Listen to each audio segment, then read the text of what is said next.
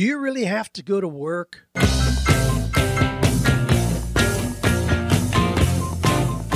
Do you love your work?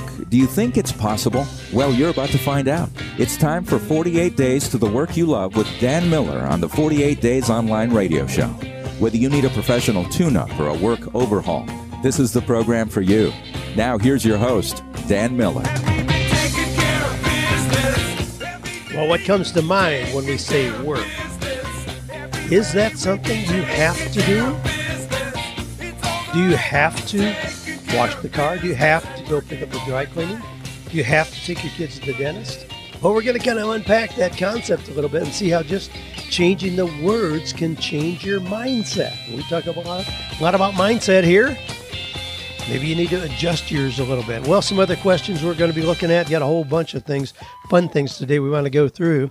Dan, as an introvert, how can I improve my networking skills?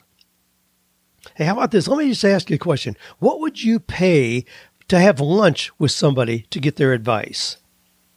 Well, we got an update on the annual Warren Buffett lunch. I'll tell you about that, but just think about that. What would you pay to have lunch with somebody to get their advice? What would you do beyond just picking up their tab, which certainly you ought to do, but what would you do beyond that? Somebody says, Dan, if I'm starting a business, should I burn the boats so I have no other option? Couple perspectives on that. We'll unpack that as well. Here's our quotation for today.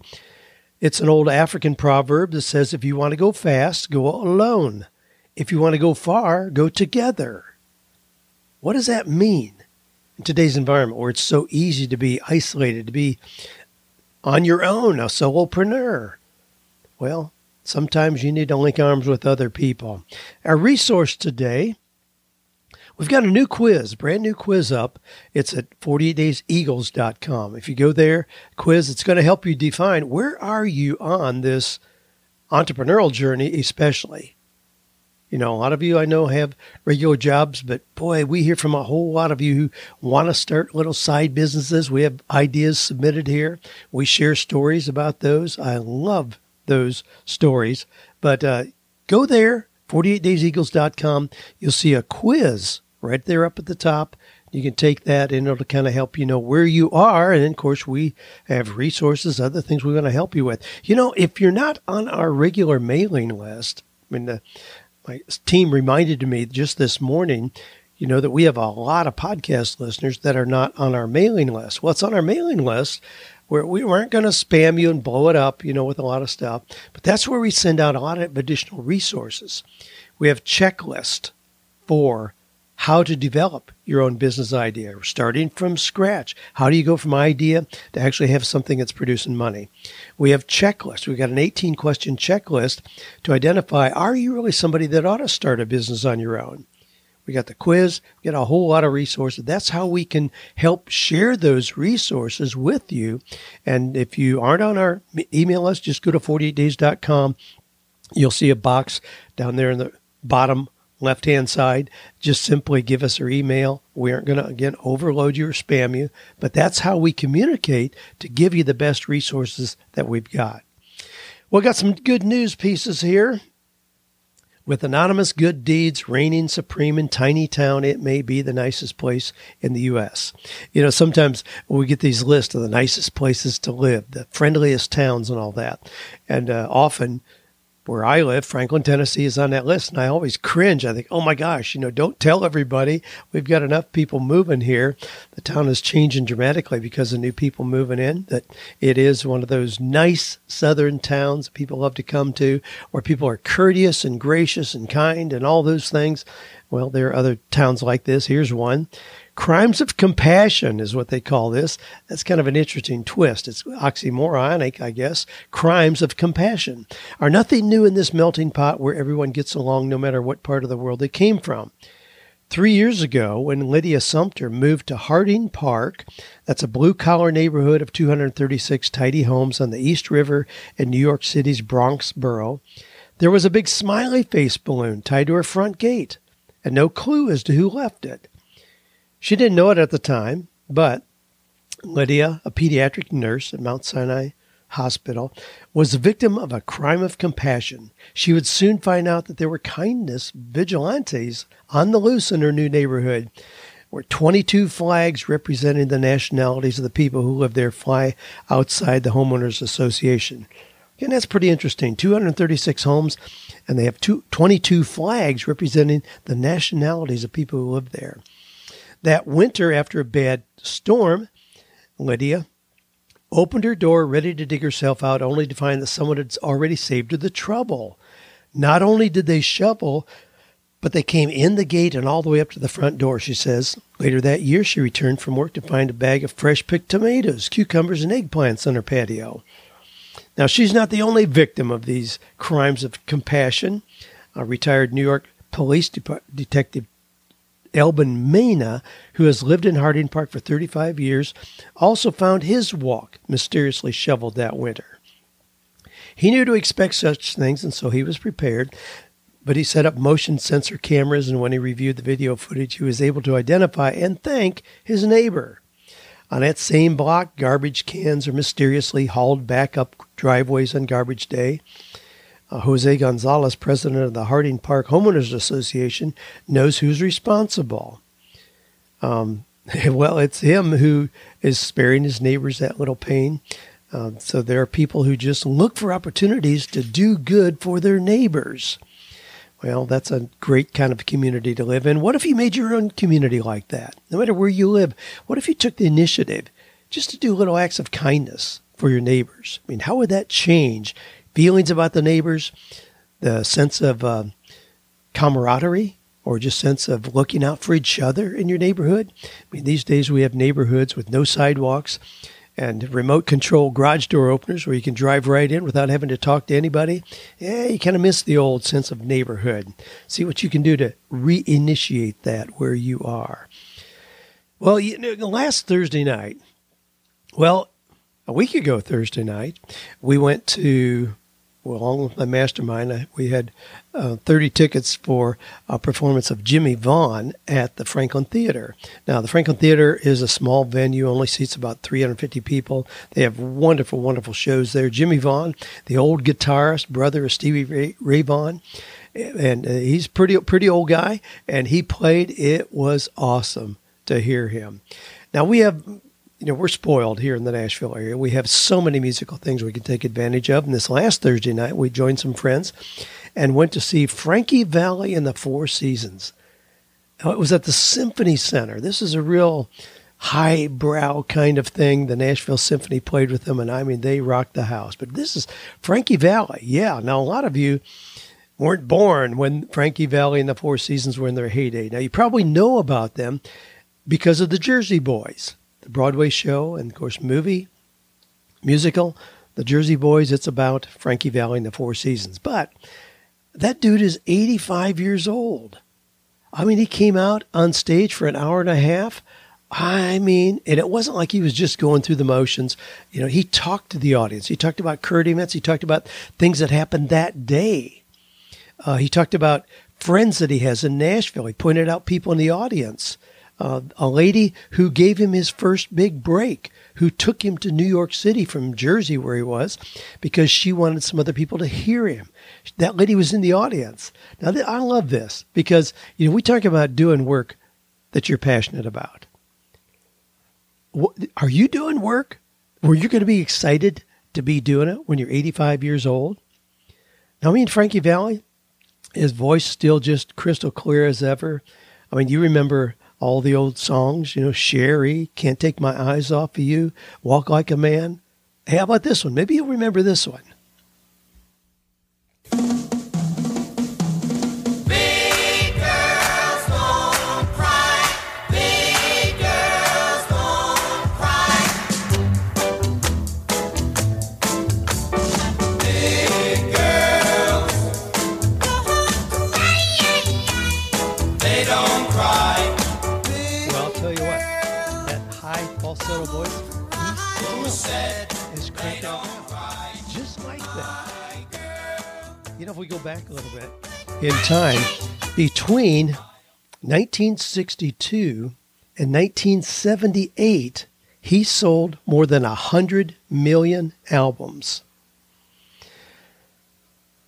I mean, it just blows my mind. So think about the numbers there. 100 million albums in that, 16-year period. But that was way back when, and here he is, 2019, still belting it out, still doing what he loves. Well, obviously the production of the Jersey Boys gave him kind of a new shot in the arm, new popularity, and he's riding that wave. He was in Nashville, 2 completely sold out nights, every seat taken at the Nashville Symphony Center. Well, you know, I enjoy these stories about people who continue doing what they really love in the musical genre there. We get the Rolling Stones. Now they're just going back out on their new tour titled No Filter. Now Mick Jagger was born on July 26th, 1943. So that means that in about, 2 weeks, he's going to be 76 years old. Now, you know how this guy is on stage. He's 76 years old, still out there doing it. Well, I hope you're doing work that gives you that much of a thrill that you want to continue doing it. Now, I also looked, Mick Jagger is worth like $700 million. So it's not like he has to go back out there to, be on stage, do one more gig to pay the groceries. Not at all. But he loves doing it, obviously. Well, I hope you're in that position when you're 76 years old, where you don't have to go do something financially, but you still love doing the work that you're privileged to do. Wow, just awesome. Well, I asked in the opening, what would you pay to have lunch with somebody if you wanted to pick their brain? Well, someone just paid $4.6 million to eat lunch with Warren Buffett. Now, you hear this. I do an update on this every single year, have for a long, long time. I've been doing the podcast now for, right at 10 years. But even before that, I was in radio for 6 years. And I love doing this update. I'm not actually sure. Well, it's 20 years. This was 20 years. But cryptocurrency pioneer Justin Sun, and it's interesting, he's the one that paid $4.6 million to have lunch with Warren Buffett. But it's interesting because one time Buffett referred to Bitcoin as rat poison squared. So not everybody's a fan of Bitcoins, but here's a guy who made a lot of money in that, and he paid $4,567,888 to have lunch with Warren Buffett. Now, the lunch is always presented on eBay. That's where people bid. And then the Glide Foundation is the recipient of that money. I mean, Warren doesn't just put it in his pocket, go have lunch again. No, he donates it to the Glide Foundation. They help the homeless in San Francisco. He's been doing that for a very long time. And he's raised over $30 million for the nonprofit. How'd you like to be the recipient of that? Where Warren Buffett every year donates some money generated by people bidding to have lunch with him, and he's raised now over $30 million. Now, that's gone up a lot. In 2000, which, again, that was 19 years ago, the winning bid was $25,000, and everybody thought that was nuts. $25,000. Well, this year, it hit 4.6, a new record, and that's an increase of, 187 times. Well, interesting to see that little phenomenon occur, but what would you pay? I mean, just think about it. What would you pay to have lunch with somebody where you really wanted to pick their brains? Now, it's pretty common if you ask somebody to lunch because you do want to pick their brains that you pick up the tab for lunch. That's usually pretty much it. But this puts a new twist on it. What if it was somebody who really you thought could, in a short period of time, give you some insights about where you could go to improve your life, improve your business, improve your marriage, whatever, what you wanted to accomplish? What would you pay for that? Well, good thing to think about. I mean, I've certainly invested a lot over the years in getting close to people where I wanted to know more about their wisdom. The old greats, the old masters of achievement who were my virtual mentors in the early years, Zig Ziglar, like Jim Rohn, Dennis Waitley, Norman Vincent Peale, Mark Victor Hansen, people like that. I got to meet a lot of those guys because I did pay to go to their events, purchase their materials, were able to meet most of those guys and a whole lot of other people. I encourage you to do the same. Be willing to invest. Now, I'm not suggesting you pay $4.6 million to spend an hour lunch with anybody, but interesting to watch that unfold. Hey, you want to just a note here. This is not good news, but it's a note that's important, and that has to do with school debt. You know, that's a particular pet peeve of mine, to see kids that are strapped with enormous school debt as they come out of college and often not equipped to really get jobs that are going to pay much. I mean, you could get a job working on a landscape crew and make more money than what a lot of the college degrees are likely to get you. Now, here's what's happening. Graduate school programs may be the worst culprits in the student debt crisis. This comes from a New York Times article. New college loan data released by the Department of Education frequently reveals debt levels that make little sense. For example, MFA graduates. Now, that's a really hot degree. You know what that is? MFA, Master of Fine Arts. Okay, I won't go any further down. Master of Fine Arts. You know, so you're really good with, graphics or art or something like that. MFA graduates at the Academy of Art University in San Francisco earn only about $35,000 a year. That's the average income that somebody with a master's in fine arts is going to earn. But they borrow, on average, more than $85,000. Now, what kind of sense does that make? I mean, how could you possibly frame that? Now, certainly we know that there are doctors who come out of school with an MD behind their name with $200,000 in loan debt, but they're likely to make $200,000 or more a year. At least there's some kind of balance there, but to borrow to the extent that you're going to have 2 full years of income to repay the debt, I mean, that's the kind of thing where kids never get out of the hole at all. I mean, my mother-in-law, when she was 71 years old, she was deteriorating. I took over her financial affairs and realized that she was having her Social Security checks garnished because of student loan debt. I mean, how preposterous is that? No, I did a settlement, but it was thousands and thousands of dollars to do a settlement to wipe out her student loan debt. She was 71 years old going into assisted living. Yeah. That's how long it follows you, and that's not an uncommon occurrence. A master's in architecture at Pratt Institute require borrowing $157,000. At the University of Southern California, the average sum borrowed for a master's in social work is $109,486. $109,486. That's the average that's borrowed to get a master's in social work. What are you going to make with a master's degree in social work? I mean, that is not a degree where the work is going to make anybody rich. Now, again, there are a lot of reasons to go to school. I mean, I don't want to diminish that. I mean, I got my advanced degrees because I enjoy the learning process. I see it as a process of personal development. It had very little to do with positioning for a career that I would be paid in. And I've always been an entrepreneur, so it really was just for personal development. I wasn't looking to get a degree so somebody would hire me. Oh, please, please, please be careful about what direction this takes you. I'm meeting this next week with a young guy, and he has a bachelor's degree, Bachelor's of Arts, in Theological and Ministerial Studies. He has a Master's of Divinity in Theological and Ministerial Studies. He has a PhD in Historical Theology. Now, what are you going to do with a PhD in Historical Theology?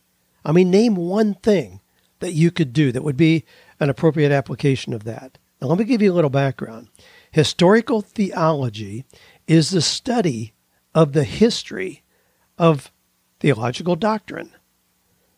It's described as the division of the theological discipline that seeks to understand and delineate how the church interpreted Scripture and developed doctrine throughout its history, from the time of the apostles to the present day. Now, universities report that the majority of their theological students go into further study. Now, how's that for something that equips you. It equips you for further study. Well, this young guy has already gone to the top. Once you get a PhD, where are you going to go, for further study? Well, and they say, now this is from a university report, students learn a wide variety of skills through theology like critical thinking, clear writing, problem solving, and analysis of social and historical trends. These lend themselves to any number of different jobs. For this reason, theological students go on to work as journalists, politicians, accountants, police officers, interior designers. The spectrum of possibilities is almost limitless. Now, this is put out there as an encouragement to get a degree in theology. So you're going to end up as a police officer? Would that help you? Well, I'm sure that it can frame your worldview or frame your thinking, and it may be useful in certain situations, but to go spend the time and money. Now, here's the thing. Well, as parents become more concerned with their children's education, many are opting to enroll their children in private, religious-based schools that are often affiliated with local churches. Now, here's the thing. Often those schools are more expensive than just public schools that are out there. Opportunities, again, for those with advanced degrees in theology are available at the elementary, middle, and high school levels, with many teachers being given the chance to teach theology classes to students. Salaries for these jobs can be as low as $25,000 per year to as high as $75,000 annually for those with many years of experience with larger schools. Wow, how encouraging is that? According to the Bureau of Labor Statistics, the average annual salary for somebody with an advanced degree in theology is $47,000 to $51,000. So here's a kid who has a PhD in historical theology. Now he's in a position, I'm going to see him next week, he's in a position where I'm pretty confident he's probably not making $45,000. Now again, going to school to develop personally has a lot of merit. But if you're going and borrowing money, now I hope that this guy with a PhD in historical theology has zero debt, that he borrowed zero to go through. And if he was able to do that, more power to him. Fantastic. But I highly suspect, with a PhD recently obtained, that he probably has significant student loan debt. I'm not sure how that's justified. I just don't understand how to frame that. How to justify that. Now, I went to school, after I'd been out in the workplace. I got my bachelor's degree. Then I was out for 4 years, worked, saved money. My gosh, we bought a car. I had a Jag XKE. I was doing well. Then we sold some of our assets, and I went back to graduate school and got my master's degree. Certainly didn't borrow any money for that. I got a teaching assistantship for that period of time. Joanne worked during that period of time at a fabric store. We lived very frugally, but we certainly didn't accumulate any debt in that period of time. Then I was out for another 18 years before I started my doctoral work. Again, just at a position in life where I was eager to be immersed in the academic environment. I absolutely loved it. But I was making money at that point.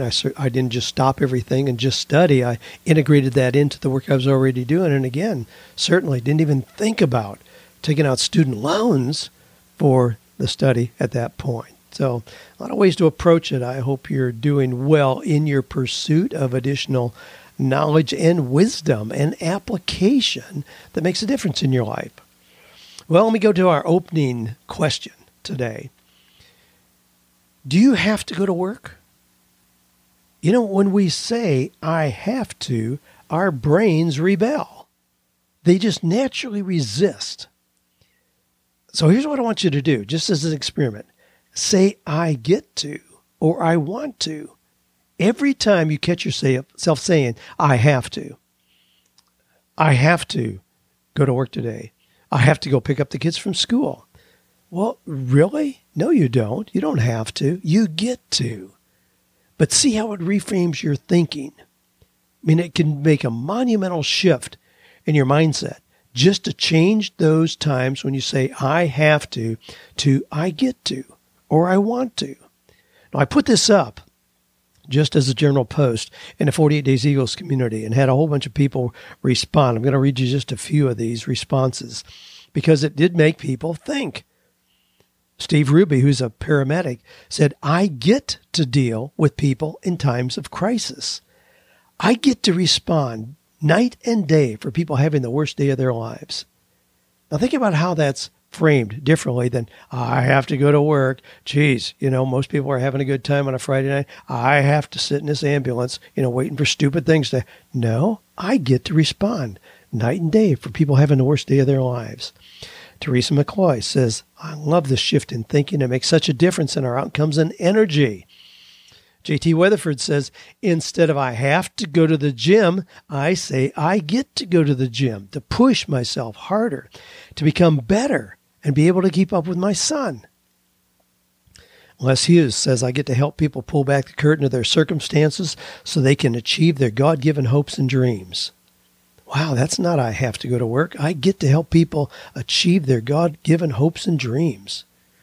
Nathan says, I get to go to the store and buy groceries so that I can cook healthy and nutritious meals at home instead of having to go to the grocery store.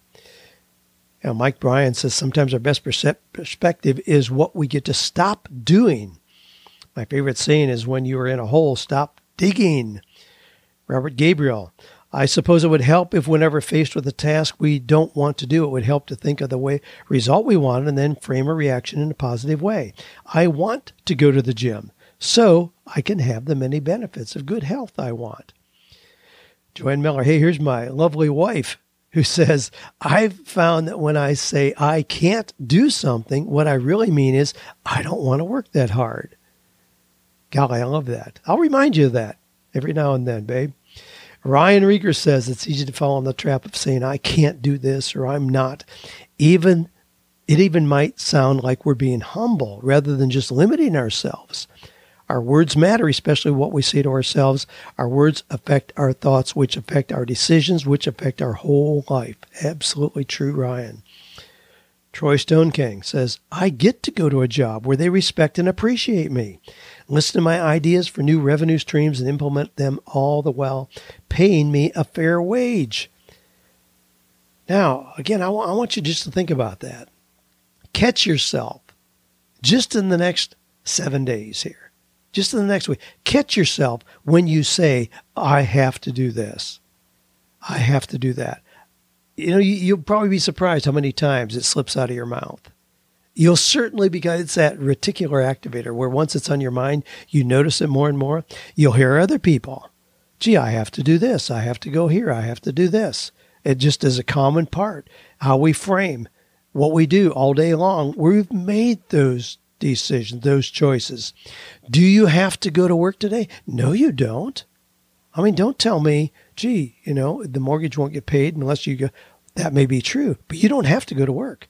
You make a choice to do that. You choose to do that because you like the results of that more than you like the consequences of not doing it. So you choose to go to work.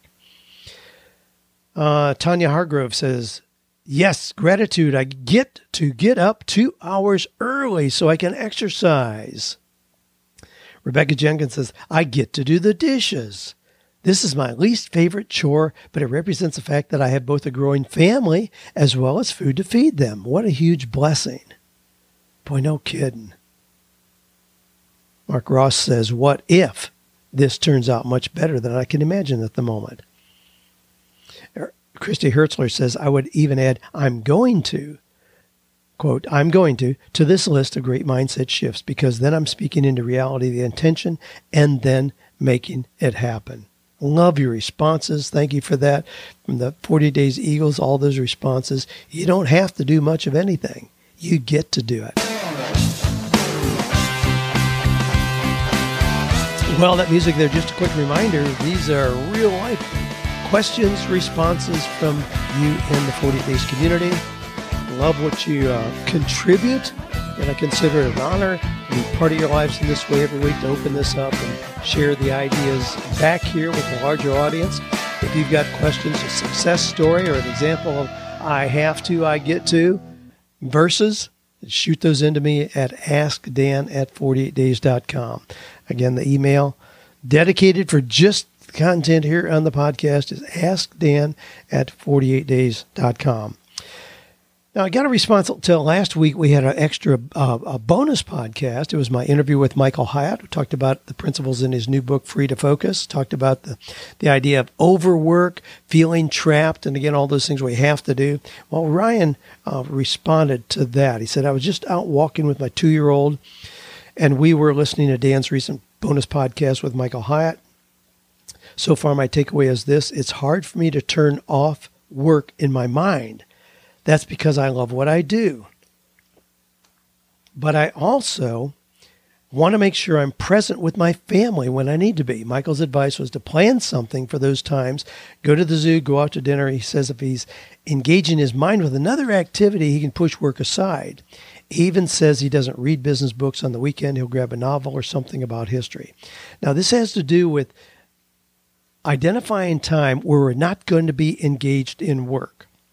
Now, last year, Michael, as we talked about on that podcast, Michael had 160 free days. Last year, 160 free days. Days where he was totally unconnected with work. He and Gail took a month-long sabbatical in weekends, holidays, vacations, all those things. 160 days where he was totally unconnected with work. And his business revenue increased 62%. Now, that's another story, how to frame that. I mean, and maybe not all of you are in positions where you could reshape your work in that way. I certainly am. I mean, my goal this year is to have 126 free days. Now, here's the thing, and here's what Ryan is addressing. When I take a free day, it's hard for me not to just gravitate back to work in terms of my thinking, my reading, my activities. I love what I do. So that's an attraction, just to come back to that. However, I am learning that the free days are not just a reward for doing a lot of work and then you just kind of do nothing. No, free days are what bring out your strongest creativity so that you come back into work with more to offer.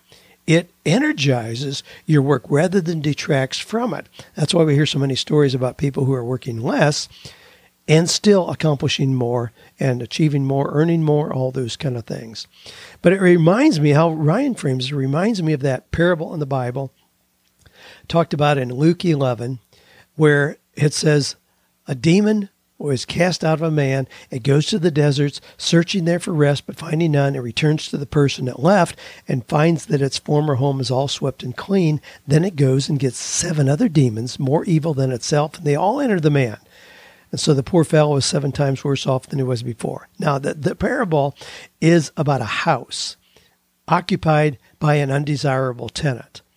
So when the tenant vacates or gets evicted, the house is swept and made neat and clean. However, the house is left unoccupied. The tenant who left, unable to find anywhere else to live, he sneaks back to the house, bringing 7 other homeless guys with him. They all move in and become squatters. So that's kind of the gist of the parable. But it reminded me in the way that Ryan is framing this, if I have a free day and I don't plan to do something in that free day, then my thinking is going to naturally gravitate right back to work and just the compounding of that. So I have to be intentional about what am I going to do? Are we going to take the granddaughters to the zoo? Are we going to take a drive out to Leaper's Fork? Are we going to go to an art fair somewhere? Are we going to go to a Main Street festival? So I have to be intentional about doing things in those free days rather than just the absence of work. Because with just the absence of work, work will find its way back in again. Now, I hope that helps you frame how you are moving away from work and what you can do to make that time purposeful. In the Strategic Coach, a program that I'm involved in, where I'm being coached, we identify free days, focus days, and bonus days. So those are the division, 3 different days: free days where you're totally away from work, focus days where you really are focused on exactly what you're doing, and then bonus days are days that may be filled with some administrative kind of things, just the little details that you get to take care of. I almost said that you have to, that you get to take care of. Those are things you do in a bonus days, but that's how we divide our time into those 3 sections. All right, a couple other questions here, and we'll wrap up. Chris Anderson says, Do you have any advice or resources you would recommend to improve my networking skills? I'm an introverted person who doesn't like communicating outside of friends, family, and coworkers. I'm a CS on the DISC profile. I have a business idea I would like to pursue and need to communicate with similar business owners and possible clients to see if my business idea is viable. My social network is limited, and I'm not good at cold calling people or businesses I don't know and asking for help. Any advice you could offer would be greatly appreciated. Now that reminds me, that brings me back, Chris, and your question was really why I chose the quotation for today, that being the African proverb, if you want to go fast, go alone. If you want to go far, go together. That's really where you are. If you want to have a really small idea, a business idea, you can develop it and do it all yourself. If you want to grow it into something profitable that really serves you well and serves humanity well, you're going to need to involve other people. This last week in our Monday Mentor in the Eagles community, we had Marianne Renner on. She is a high SC, as you are. She has fueled her business dramatically by being very intentional about reaching out to make the contacts that would, in fact, fuel her business. We reviewed how to use 15 hours. How to use 15 hours to grow your little business. I'll review that with you right here just quickly. You have to have activity in all four of these areas or your business won't happen. So 2 hours of reading, studying, gathering new knowledge. So that's 20% of whatever time you have to devote to your business. So we're working with 15 hours here. So it'd be 2 hours of doing that. So adding new knowledge. 2 hours creating content or working on your book or your course offering or your coaching packages, whatever it is that you're going to have as a real product. 8 hours working directly with clients. So that's, a little more than half the time. Actually, I've got that wrong. That is not the right number. That would be 5 hours. 5 hours. So it'd be a third of the time where you're working directly with clients. And then 3 hours marketing your efforts to build your brand and reputation. You cannot just, you can create the very best product in the world, whether it's a service that you're going to provide or it's a new invention. But if you don't engage with other people and do the marketing, it's not going to go anywhere. You have to do that. Now, what Marianne did was she was very intentional. So she had time blocks set aside where she was going to make 10 phone calls or go meet 5 new people. Is it comfortable for her? Is she an extrovert? Unlike you? No, not at all. She's the same as you are, an introvert. But she knew that in order to get to where she wanted to go, she needed to make those contacts. If you go to a conference, I've got a list of 10 tips to get maximum value from going to a conference. If you just go and sneak into the back seat and sit there and listen, you're not going to gain a whole lot.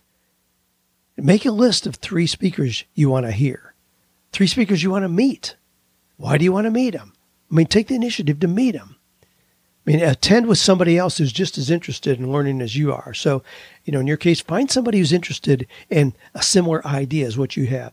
Then go to the Chamber of Commerce meeting. Go to the Entrepreneur Center on a night when they're having, brainstorming for new ideas. We got all kinds of resources here in Nashville. I'm not sure where you are, but chances are you do as well. Craft your elevator speech. Who are you? What do you do? Why are you here?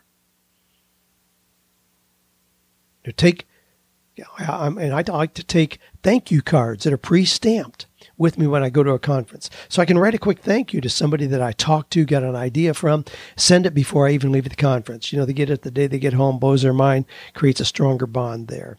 Create a list of notes and questions that you want to ask people who have more experience in this space. Identify 5 people that you really want to connect with. Stay in touch with, who can help you in this space. You need to be part of a mastermind. That's another story. When I'm working on new content, I'm updating the course that we generated on how to build your own mastermind. I'm really excited about that. Wow, when I experience the power of people connecting together, it goes beyond description. So those are things that you're going to need to do those, Chris, if you want to get any kind of traction. It doesn't mean that you need to change how God has wired you, that you're really comfortable with solitude and you like to be alone. You don't need to change that. But in order to accomplish this goal, yes, get out there, connect with people who can help fuel your success. Well, let me grab one more here. John says, for someone who wants to start a business, but who is having a difficult time in making the jump, I've heard that I should make that jump, move forward, eliminate available paths that would lead me back to where I was. Eliminating these paths, or escape routes as I call them, would keep me motivated and keep moving toward my goal of operating my own business. What are your thoughts? Well, John, I love your question. Should you burn the boats so you have no option but to make this business succeed? Golly, I love that thought, but I'm going to expand on it a little bit. Now, this concept of burning the boats, it comes back, there's several examples in history, but one of the most inspiring stories happened in 1519. Hernando Cortez led a large expedition consisting of 600 Spaniards, 16 horses, 11 boats to Mexico. The goal was to capture a magnificent treasure said to be held there. So upon arrival, Cortez made history by destroying his ships. Now, those 16 ships went up in flames. That sent a clear message to his men. There's no turning back. Either you win or you die. Now, although you might assume that that's pretty demotivating for his men, no, it really did work the other way. I mean, with no exit strategy in place, they rallied behind their leader as never before. Now, it took a little time, but he succeeded in his conquest of the Aztec Empire because of that. So we hear that, that burning the boats. In essence, it's saying there's a point of no return. You have no option, no hedge, no plan B, no alternate. Reminds me of a book one of my friends here in Nashville wrote a few years ago. Jump and the net will appear. Well, it's that concept. Hey, don't worry about it if you don't have a real plan. Just jump and hope that something shows up on your way down. Well, there's merit in that, and there's certainly been times that I've done that. However, I don't do that in the way that I did when I was younger, I think. Perhaps I'm wiser now. I don't want to just say that you will always keep an alternate path, so if it doesn't work out, you got a clear safety net there. I'm not really thrilled with that, but I like to see people stage starting a new business. Now, if you're a regular listener to this 48 Days podcast, you've heard me talk about the idea of work on your side business. Use those 15 hours. Do that really well. Get your side business to where it's generating 50% of your current income. So if you're making $70,000 now, get to where you're generating $3,000 a month from your side business. If you do that and do it over 3 months consistently, then I think you're in really good shape to go ahead and leave your job, knowing that the extra time you can close that gap and go on from there. I mean, we've seen lots and lots of people do that. We got a lot of stories in the 40 Days community about people who have done that. And I love that plan. I have my business in a Venn diagram model. So there are 3 circles that overlap at certain points. What that means is I have 7 different areas with distinct activities in my business. I will risk everything in one of those 7 areas. So if I'm starting something new, it gets a position in that Venn diagram, and I will work my fanny off to make that survive. However, if it doesn't, I have 6 other things that are working pretty well. So I give myself a lot of buffer at this stage in trying new things. I am not likely, as an example, to stop writing, stop speaking, stop coaching, stop our coaching mastery program, stop my mastermind, 40 Days Eagles community, just stop all those things and go down here and start a little exotic used car lot, which I think about doing most days. I mean, it's another idea that I'd have a lot of fun doing. But there's not a chance that I'll just stop everything I'm doing now and go do that, hoping that will survive and thrive. If I ever do that, well, chances are slim that I will, but if I ever do that, it'll be in one of those 7 slots. So I can spend a day a week, as an example, doing that. But I'll never put myself in a position where it's that or nothing. Now, I don't know what your current situation is, John, or if your new business you're starting to talk about is something that you can do on the side. I mean, if you're talking about opening a bowling alley, a restaurant, a service station, a hardware store, you can't really do it just after hours or on weekends. You have to be fully committed to that. You may have to get an SBA loan to get started in that. There are a whole lot of things where you may be putting it on the line to do that. And if you have the background and have done the research and you're a good candidate for that, I still think there are times to do that. But with most of the ideas that we cover here, it doesn't require that. It doesn't require that you just simply burn the boats and don't have any other kind of option. You can move into it more gently. And that's really a strategy that I think saves marriages and saves health, and a whole lot of good things can come out of making a transition that is a little softer. This next week, we're going to have on the 48 Days Monday Mentor, we're going to have a guest on there, Michael, who is working full-time at a job that he's had for 24 years. But he started a little business on the side 2 years ago.